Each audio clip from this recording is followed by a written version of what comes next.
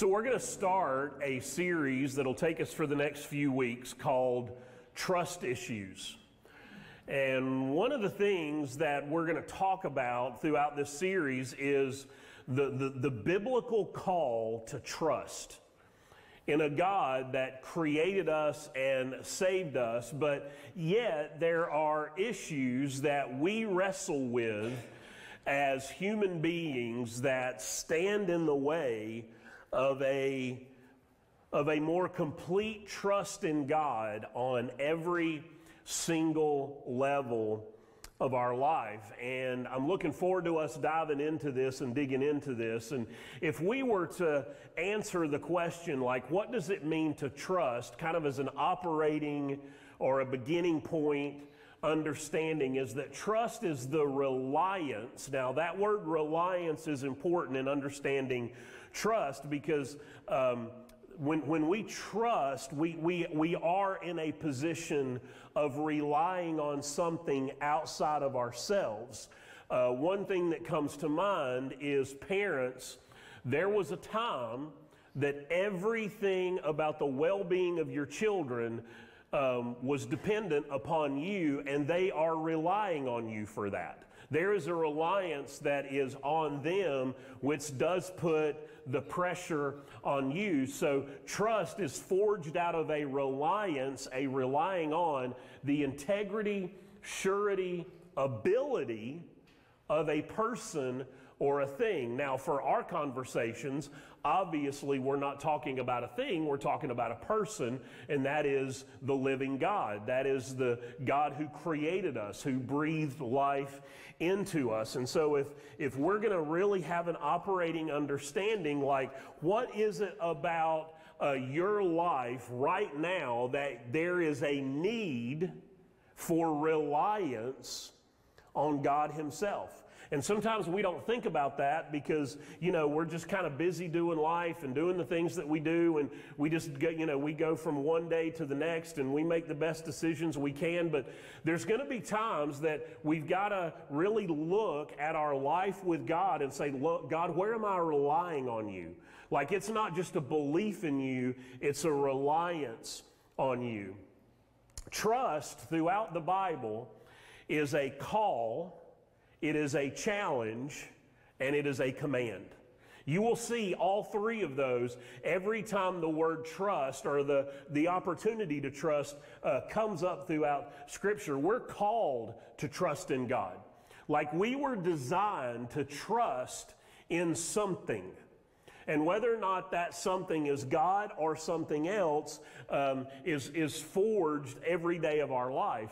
The challenge is to trust God when there is great temptation to trust other things, especially things of the created world that we put ahead of God. But then there is a command that God puts in front of us to trust Him, because when He blessed Abraham with the first child that became the chosen people, Israel, the command was that they trust God above everything else, because they were going to find themselves in lands where there were foreign gods. And did you trust the God of Abraham, Isaac, and Jacob, or do you trust the foreign gods? And whenever the people of Israel varied from that trust, they broke that covenant relationship, and God had to bring judgment. God had to correct them so they would come back and honor the command to trust Him above all things and above all other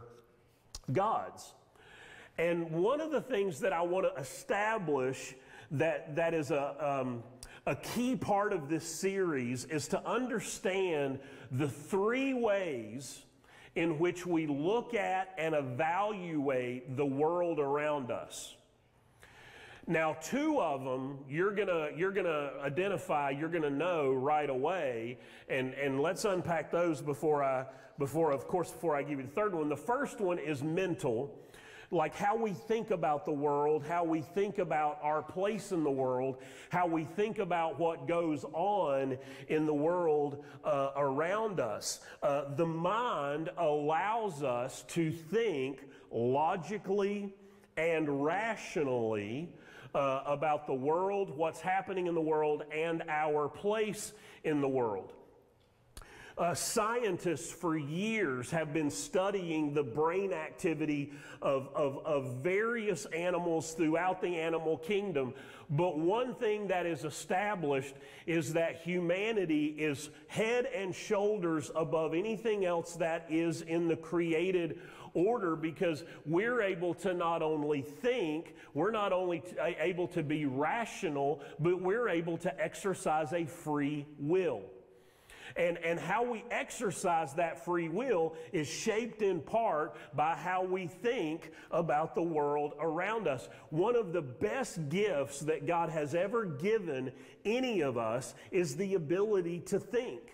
The ability to look at the things around us and to think about what we believe and why we believe it and why we see certain things going on in the world. And one of the troubling things about where society is continually moving is we're losing our ability to think through problems, to think through challenges, to take data, to take history, to take those things and push and pull them together and to say, how do we stand up or rise up and face the challenges of our day?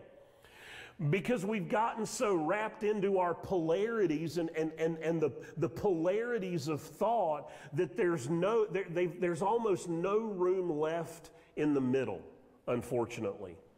But another thing is that we have gotten so accustomed to our entertainment that we would rather be entertained than think.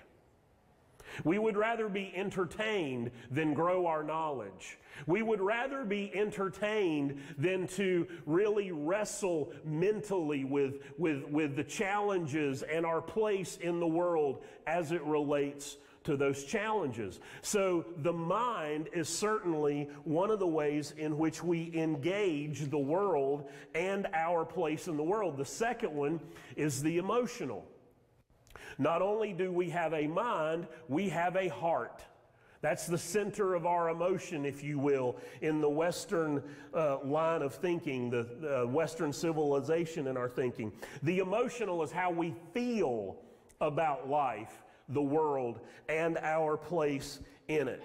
Emotions are certainly a part of being a created being. God created us with those emotions. When we become angry, when we become frustrated, when we are happy, when we are sad, when we are elated. I mean, the whole gamut of those emotions that we go through on a daily basis. And because we are human, set above everything else that's created, our emotions oftentimes will dictate our minds. How we think about something is directly connected to our feelings about that thing. Let me give you an example. You get up on a Monday morning, you face the day, you get your stuff together, you go out the door, and something bad happens like before you get to work. Like there's just, I don't know what it is. You know, you're stuck in traffic. Those that tried to get to church 2 hours ago were stuck behind a house. I'm not kidding. But one of the things that'll happen is that here's what we will say. Well, this is going to be a great week. Because we take something that happens in the moment and project an emotion onto the rest of the week, and now we funnel everything that happens through that emotional reaction. You see how that happens?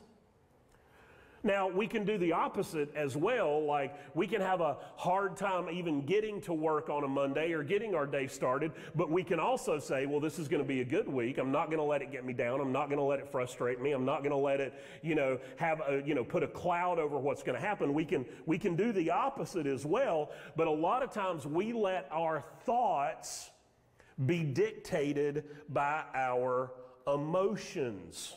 And that's not necessarily a bad thing. Part of that is how we are wired. Some people are able to take their thoughts and they think through something, and then they kind of decide how they feel about something in light of that. Some people feel something, and that emotion translates into what they think about something. Think about where we are right now in our society. How much of what you're seeing about political discourse, sociological discourse in our society is driven purely by emotion, and how little of it is based on reasoning or truth or fact?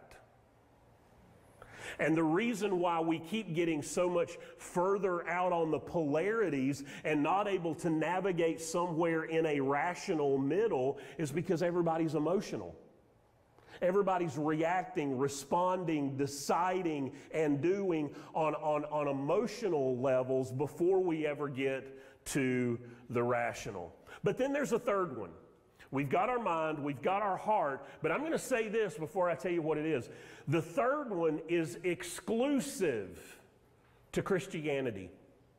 It's exclusive to followers of Christ. And I know that is not a popular word in terms of exclusive, because everything that are around us today talks about inclusive, all these companies and corporations and universities talking about, DEI this and inclusion this and diversity that. But there are some aspects about Christianity by their nature are exclusive, because not only are we mental, beings that have a brain and the ability to think and reason, we are also emotional creatures that are able to feel things on an emotional level, but we are also spiritual beings. And what the Bible talks about is that when we are apart from a relationship with God, we are dead spiritually. That we are dead in our sin, we are separated from God. But then when we enter into a relationship with God through Jesus and the Holy Spirit dwells us, then we begin to have a spiritual life. The Bible also warns that any attempt at spirituality apart from Christ is a false spirituality. Anything apart from Christ is something that could even be considered demonically deceptive, but yet it sounds spiritual on the surface. There's a lot of people that are trying to live spiritual lives apart from God, apart from Christ, and it is demonically deceptive. It's a false spirituality. And so for the Christ follower who has given their life to Jesus and has entered into a relationship with God through Jesus, now we are not just mental beings, we are not just emotional beings, we are now spiritual beings. And one of the things that we have to understand in that relationship with Jesus is that the spiritual must have as much, if not more, precedent in our lives than the mental and the emotional. Listen to what Paul says to the Colossian church in chapter 1, second half of verse 9. We ask God to give you complete knowledge of His will. So we talk about knowledge as the mental, the learning, the growing, the taking in of knowledge, our data, our fact. So knowledge of His will, do you know what His will is? And to give you spiritual wisdom and understanding. There's a huge difference between spiritual wisdom and earthly wisdom.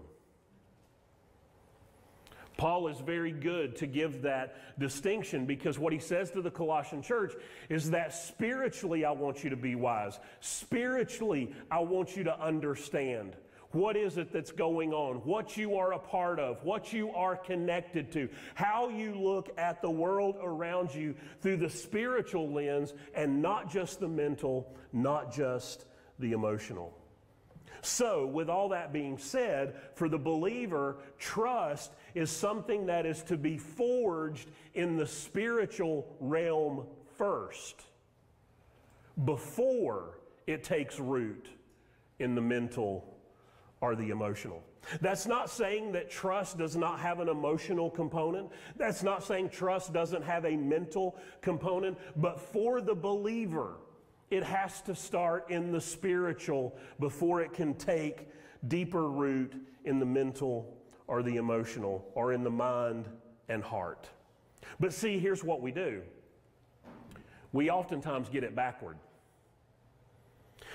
Because before we enter into a relationship with Jesus, I mean, we're human beings. We think, we feel, we go through life, and then we enter into a relationship with Jesus, and we keep thinking and we keep feeling, and sometimes we express an articulate belief or articulate a belief in Jesus, but then there's not a spiritual belief. So with that being said, I want to ask you this question. Do you matter? Do you matter? If your first response is a mental because you have formed an opinion based on the landscape of your life, or if your first opinion is emotional based on the challenges that have in life that have challenged your heart in a lot of different ways, your answer to that question is going to be shaped most predominantly by how you think or how you feel. Do you matter? Not only that, but the answer to the question, do you matter, may change depending on what compartment of your life we're talking about. What area of your life are you talking about? Let me give you some examples. Like if I'm to ask you, do you matter, and you're in a marriage relationship or you're dating someone, like you're engaged or you're dating but you're not married yet, like do you matter to your partner, to your spouse? Well, if you're sitting here today and you've been through a really hard time and you're in a hard time right now and there's conflict, like you may have some doubts, like I don't really know because we're not on the same page, we're not moving in the same direction, we're thinking in very different ways. However, if you have gone through a tough season and you've come out the other side and it's made your relationship stronger, then you may be able to say without a doubt, I matter to my partner. I matter to my spouse. Well, what about your children? What about your children? Okay, some of you whose children are a little bit older, do you remember that time they crossed over that kind of threshold from being a child under your roof to an independent young adult? And like as soon as they got their freedoms, man, they were gone. Like you didn't know where they were, when they were coming home. They took Life 360 off their phone because they were 18. You know, like you have no idea where they are. And the only time you see one is when they need $40 for gas. Wait a minute, this is 2020. $80 for gas. You know? I mean, like, is that all I'm worth to you? Am I just an ATM? But then something happens and that son or daughter calls you for advice because they're learning how to be an adult. So even that question can vary depending on where your children are in life and how your relationship with your kids kind of changes from season to season. What about where you volunteer? If you volunteer at church, the community, school, you know, where is it that you volunteer? Like, do the people that you volunteer for, do you matter to them? Do you matter to the organization? Do you believe that what you're doing is making a difference? That if you were to remove yourself, do you see that something would be lost? And so whether or not you have confidence in that answer goes a long way to answering the question, do you matter? What about your career? You know, like we spend a lot of time thinking about what we're going to give our lives to in our younger years, and some people just kind of do a career change every so many years. Some people get in one career path and they stick with it. Some people just seem to follow a career path and everything seems to go relatively smooth and relatively well. Some people have hardships and maybe they've been phased out or laid off and they've had to go through a period without, and they've had to adapt or change, you know. But like, what do you think about your place where you work? Do you believe that you matter there, that you're making some kind of a difference, that you're bringing value to the organization? And every generation tries to answer this in different ways, tries to live this out in different ways. Some generations just take it more seriously, like, if it doesn't bring me personal value, if it doesn't bring me some kind of fulfillment, I'm not going to do it. And I'll take less to have fulfillment rather than more, and not, I mean, every generation wrestles with this in different ways, but like, do you matter? Do you believe you matter in the places that you're employed? What about your friendships and your extended family? Like, do you have people in your life that are just like, that is my, how do some people say it, my ride or die partner? You know, if you need bail, some are like, can I even answer that one? You know, I mean, like, those people that, like, you just know without a doubt, like, they're going to be with you through thick or thin, and you're going to be with them through thick or thin. I mean, do you have this belief that there are friends and extended family that you matter to, and that you matter to them? But then what about life? Like, do you believe that your life matters?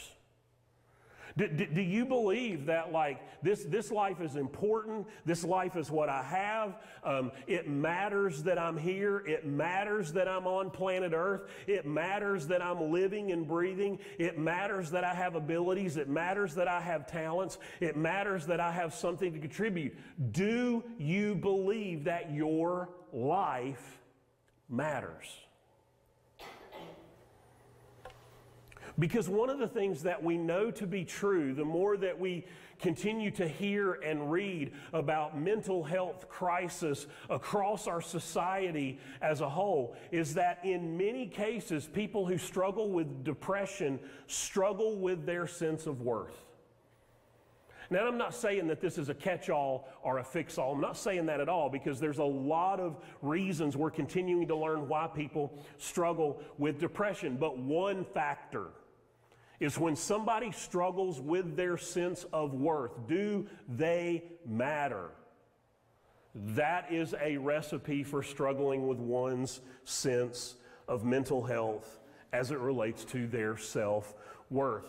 I remember not too long ago listening to the story of someone whose husband committed suicide, and one of the things that she said is that he was always saying, when he was in a harder place of depression, that everybody's life would be better if I wasn't here. Y'all would be better off if I wasn't here. So there's a projection of our own sense of worth onto other people, that if we're struggling with whether or not we really matter to be here, then we can start to believe this lie that everybody's better off without us. And so here's the question again. Do you believe, do you think, do you know, do you feel that you matter? And maybe for some of you, that's not a comfortable place to sit.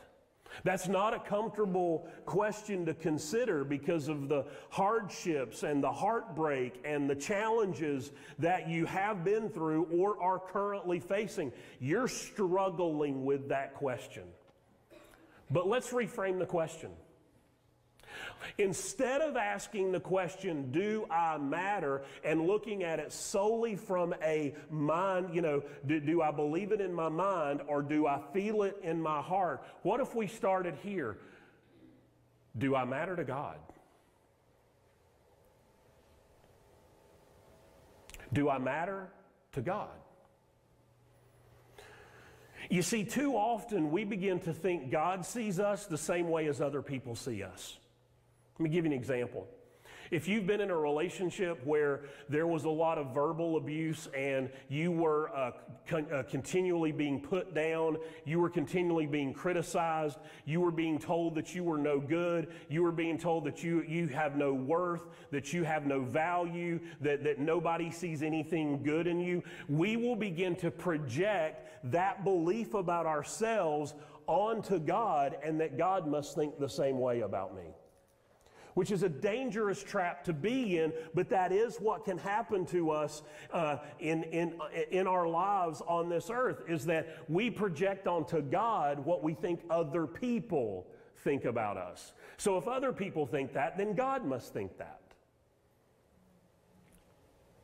But to really understand the question, or to have a landing point of do I matter to God, we have to start in a different place. We have to come to that conclusion in a different way other than just what we think or what we feel. Because what begins to happen is that the head and the heart, without the Spirit, begin to shape what we believe about ourselves. So if we can agree that the spiritual life begins at our relationship with Christ, and we confess or articulate a belief, but yet we're not cultivating the spiritual, then we're still living very much with head knowledge and heart feeling, and we're not necessarily cultivating the Spirit. But in order to arrive at a truthful answer about do I matter to God, we must bring the spiritual into it. Listen to these words from Jeremiah 31. Jeremiah is one of the four major prophets of the Old Testament. A big chunk of the prophetic books of the Old Testament is taken up by those four. Listen to this in Jeremiah 31. Long ago the Lord said to Israel, I have loved you, my people. And we're an extension of that. Because we can trace, because of Christ, we trace our spiritual lineage back to the chosen people of Israel. We're a part of that. And so when he says, I have loved you, my people, we're a part of the my people. With an everlasting love. With unfailing love, I have drawn you to myself.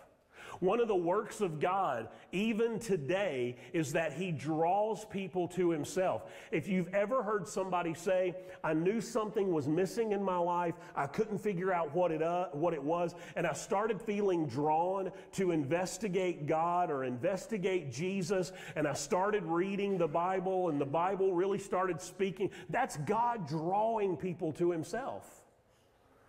Some of you came into this church one time and you didn't know why you came here. You just felt drawn to here because that was the work of God. That's what God does. And it says that I've loved you with an everlasting and unfailing love. What on this earth is everlasting and unfailing? On this earth. It's not going to be much of a list. Listen to these words from Psalm chapter 139. Psalm 139. How precious are your thoughts about me, O God. They cannot be numbered. I can't even count them. They outnumber the grains of sand. And when I wake up, you're still with me. Would anybody like to go to the beach and get a quart mason jar full of sand and count out the grains? No. I mean, too vast to count. Parents, how often do you think about your kids on a daily basis? Just your kids in general, their well-being, their health, their vibrancy, their livelihood, their well-being. God's thought about you more. He's thought about you more. We don't think about things we don't care about. We don't think about things that don't matter. We don't think about things that are not of consequence. We don't think about things that we don't think are worth giving mental energy to. And the psalm writer says, God, you've thought about me more than there are grains of sand. And for some of you, that's encouraging. For some of you, that's uplifting. For some of you, it's kind of hard to get your mind around that because that's just such a different way of thinking about how you're viewed by God, because oftentimes worth is measured by what something is compared to. So again, we start saying, well, God, if I could only be, if I could only be this faithful to you like so-and-so, if I could only be this way, then maybe you'll love me more, maybe you'll bless me more, maybe you'll do for me more, or think about me more, maybe you'll include me in your kingdom. And we compare our worth to God as it relates to other people. Because we can always see people that are more faithful, more heartfelt, more impactful, more positive. There's just always reasons to think like this person God must love more than me because I'm not X, Y, or Z. We need to stop comparing and start looking at what God says about me and nothing else. And this is where trusting that I matter to God is first a spiritual exercise before it's a head or a heart exercise. It's spiritual first before it's head or heart. Because the invitation, the opportunity, the call and challenge and command, if you will, is to see ourselves for how God sees us. And that's the first answer to this question. How does one develop a trust that one matters to God? Like, if I'm struggling that I matter, God, I'm going to rely on you with the answer. If I'm going to live with the belief that I matter, then I'm going to rely on you to instill that within me. So the first thing that we do is we ask God to show us the way that He sees us. God, that I would see how you see me, that I would know how you see me, that I would read how you see me. And one of the things we got to do if we're going to have an answer to that prayer, because if you sincerely and honestly pray that, God, that I would see you for how you see me, we've got to spend time in His Word. We've got to. If we just pray, God, that I would see you for how you see me, and we don't ever open God's Word, we'll never read, we'll never hear, we'll never take in how God sees us. So the Bible becomes not just something that we have knowledge of, it's something that speaks to us, not just on a heart level, not just on a mind level, but on a spiritual level. And so once we ask God that we would see ourselves for how He sees us, then we stand on what God says about ourselves, even when we doubt our own worth. It's human nature to doubt. We don't always just turn that switch off. I mean, we give the disciple Thomas a hard time because he doubted Jesus had really risen from the dead until he could see Jesus in front of him and put his hands in the wounds and, on his wrist and put his hand in his side. There are going to be circumstances and situations and seasons where you're going to doubt if you matter or not. Because hardship is going to happen. Something's going to pull the rug out from under you, and you're going to doubt. And if you stand on what God's Word says, then you're able to withstand the onslaught of doubt because you're spending time in God's Word, and God's Word is speaking to you because God is saying to you, don't take what you see solely at face value. Don't forget, you matter to me. You matter to me. You matter to me. You matter to me. Listen to what Jesus says in Luke chapter 12, 6 and 7. What is the price of 5 sparrows? 2 copper coins? Copper coins in Jesus' day were like virtually nothing. Like it was almost worth not even minting the coin. It was so little in monetary value. Kind of like how we view the penny today. Like what can you do with a penny other than throw it at your brother or sister? Don't go home and do that. Don't send me emails about that. I mean, we just don't find a lot of value in the penny itself. Like if somebody says it's worth a penny, well, that ain't worth much. So in the hearers to what Jesus is saying, they would have known those sparrows don't carry a lot of monetary value. There's not a lot of value in those sparrows, but Jesus goes on. Yet God does not forget a single one of them. And the very hairs on your head are all numbered. Oh, that is such an encouraging verse. That means God not only knows the hairs that I have, but the ones I used to have.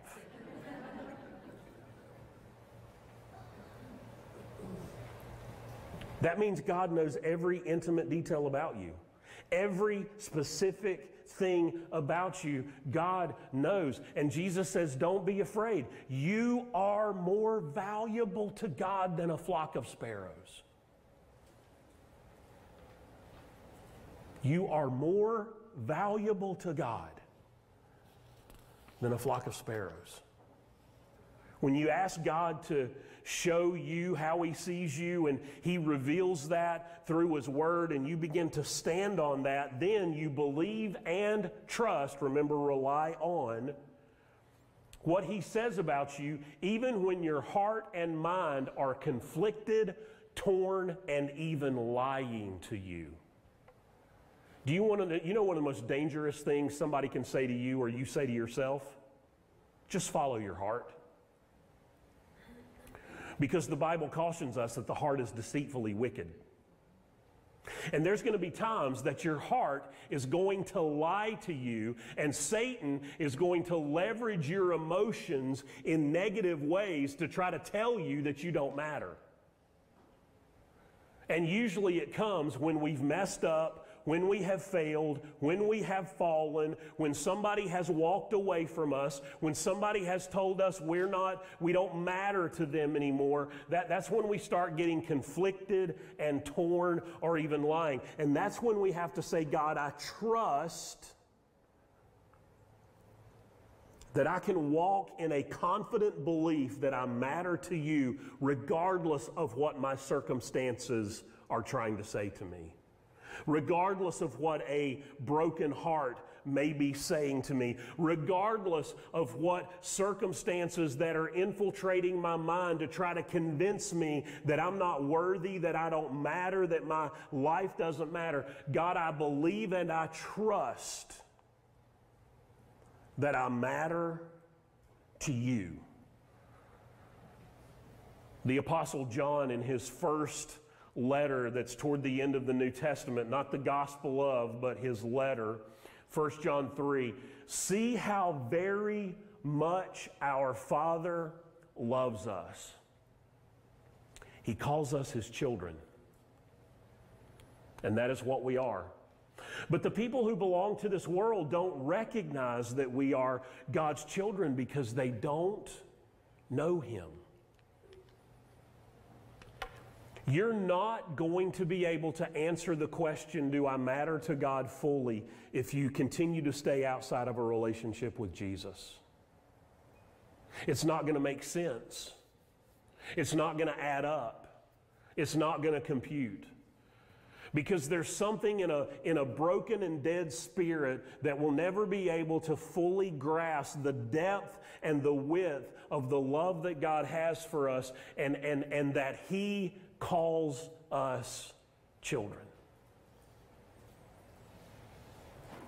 What a great promise. And you see, whether or not you believe right now that you matter, God says you do. God says you matter. God says you matter. And don't let anyone in this world say to you otherwise. Trust in the words of God Himself. Trust what His inspired writers of the Bible communicate about who God is and how He views every one of us. That in spite of the hardships, in spite of the challenges, in spite of things that don't go your way, in spite of things that may not always work out, you matter to God. And if you can live in that trust and that belief, it shapes everything else about how you live and what you decide and what you do. Everything. If you don't think you matter, there's a recklessness there. If you don't think you matter, there's a uncaringness that you will live your life with about how your actions influence and impact other people. But do you know what? When you realize you matter to God, you make very different decisions. You respond to life in much different ways. So what I want to encourage you today is don't just think about whether or not you matter to God. Don't just wrestle in your heart about what you feel about your worth before God. Take what God says about you. Allow God to speak into your soul, speak into your spirit, speak into you in ways that bring life into your soul, that regardless of the struggles you have in your mind and your heart, your soul, your spirit can rest on the knowledge that you matter to God. And then it starts to influence your mind, and then it starts to influence your heart. And you experience something called peace. And that is a gift you can't put a price on. And you will never find peace apart from Christ. Let's pray. With every head bowed and every eye closed, I want to give you an opportunity to have a spiritual life. Maybe you haven't come to Christ because you thought you needed to clean some things up so that God would accept you. We come to God as we are. Maybe you've just wrestled with whether or not God would even have you because of your own feelings about yourself or what others have said to you. John said, when we become a follower of Christ, we're a child of God. And what more can God do to say that you matter to Him than to send His Son to earth on a mission to die for you, so that your sins can be forgiven and your soul can be awakened by the presence of Christ in your life. And you can walk in confidence that you matter to God. If you want to begin that relationship, I want to lead you in a prayer. Would you pray this with me in your mind, in your heart? Cry out to God. He will hear this prayer. Father, thank you for sending your Son Jesus. Thank you that He came to this earth, that He showed us who you really are, that He died on the cross, that He rose again, so that I can be forgiven and have life. Thank you that I am your child.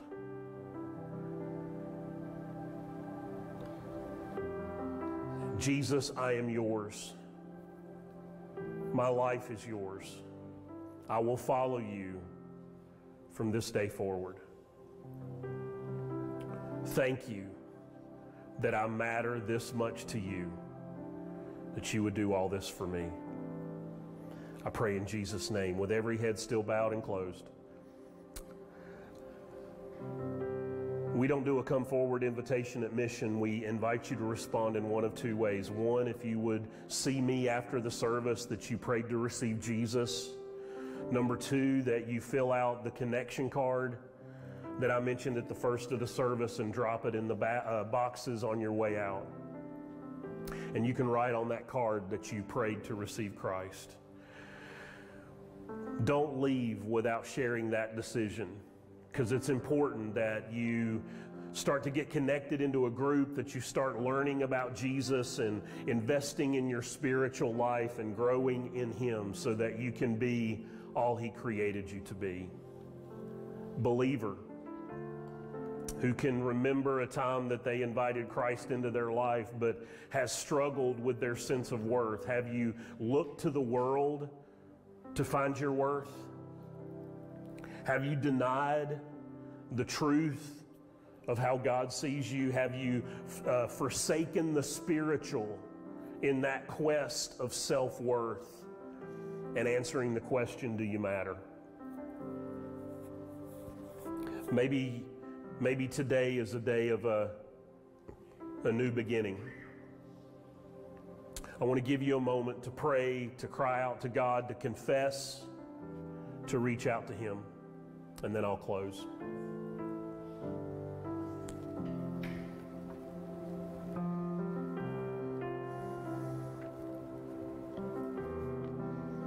Father, I pray in this place that burdens are being lifted, hope is being restored, chains are being broken, hearts are being healed. Lord, just how important it is that we live in a trust, in a reliance of just how much we matter to you. Because you know even more than we do how hard this world can be and how your presence is strong enough and sure enough to see us through. Lord, thank you for that goodness and that love and that grace you lavish upon us with an unfailing and everlasting love. Father, I pray that we would live in that and walk in that and trust in that in every conceivable way. Thank you for the gift of peace you give to those who seek you and follow you. In Jesus' name I pray. And all of God's people said, amen.